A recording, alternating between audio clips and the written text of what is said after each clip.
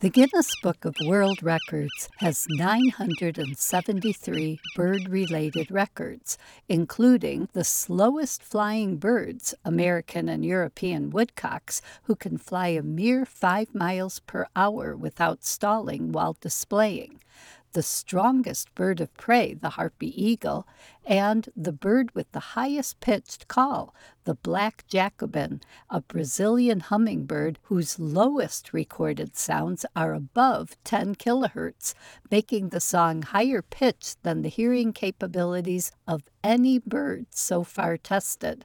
It's possible the Jacobin's calls are too high for even them to hear, meaning their call could have a function unrelated to vocal communication.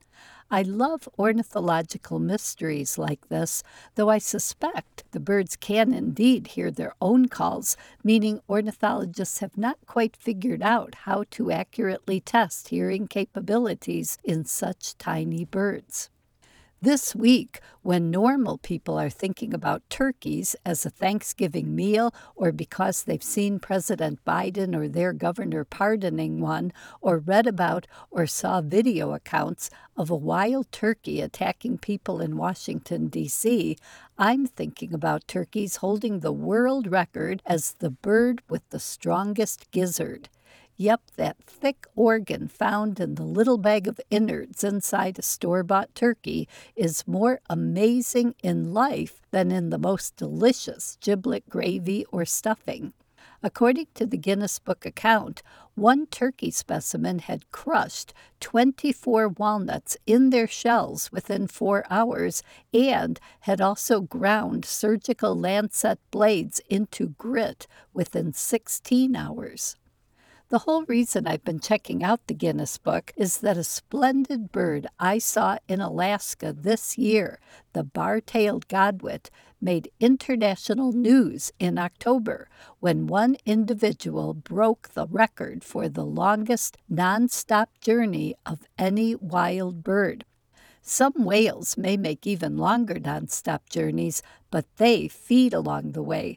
The godwit's flight was the longest nonstop journey without feeding en route of any animal in the world. Before this past October, the bird holding the record was another bar-tailed godwit individual, a satellite-tagged adult male, who in 2020 flew from Alaska to New Zealand without stopping for food or rest 7,580 miles away. That same individual broke his own record with an 8,100-mile flight on his next migration in 2021. But this year, scientists placed a transmitter on a first-year bird still too young for them to determine the bird's sex.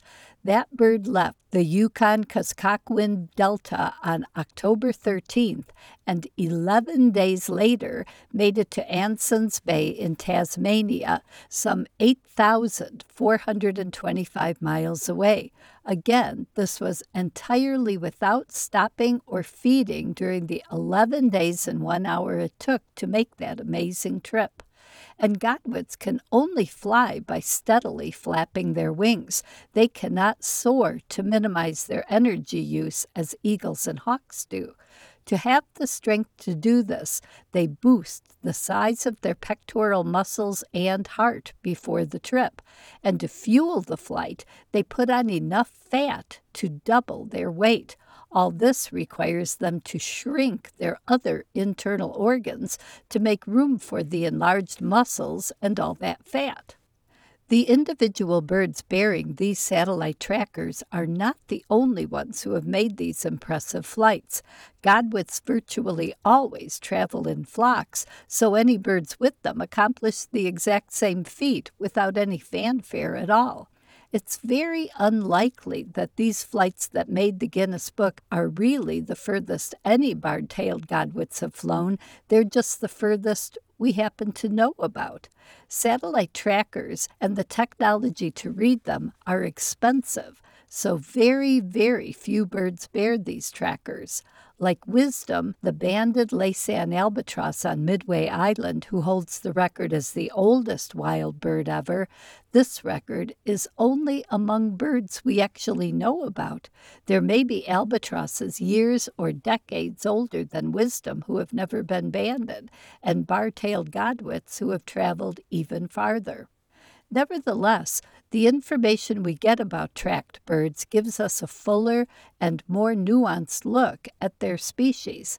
And regardless, even if a banded or marked individual hasn't done anything genuinely unique, it's special and lovely to get to know more about a special and lovely individual. I'm Laura Erickson, speaking for the birds.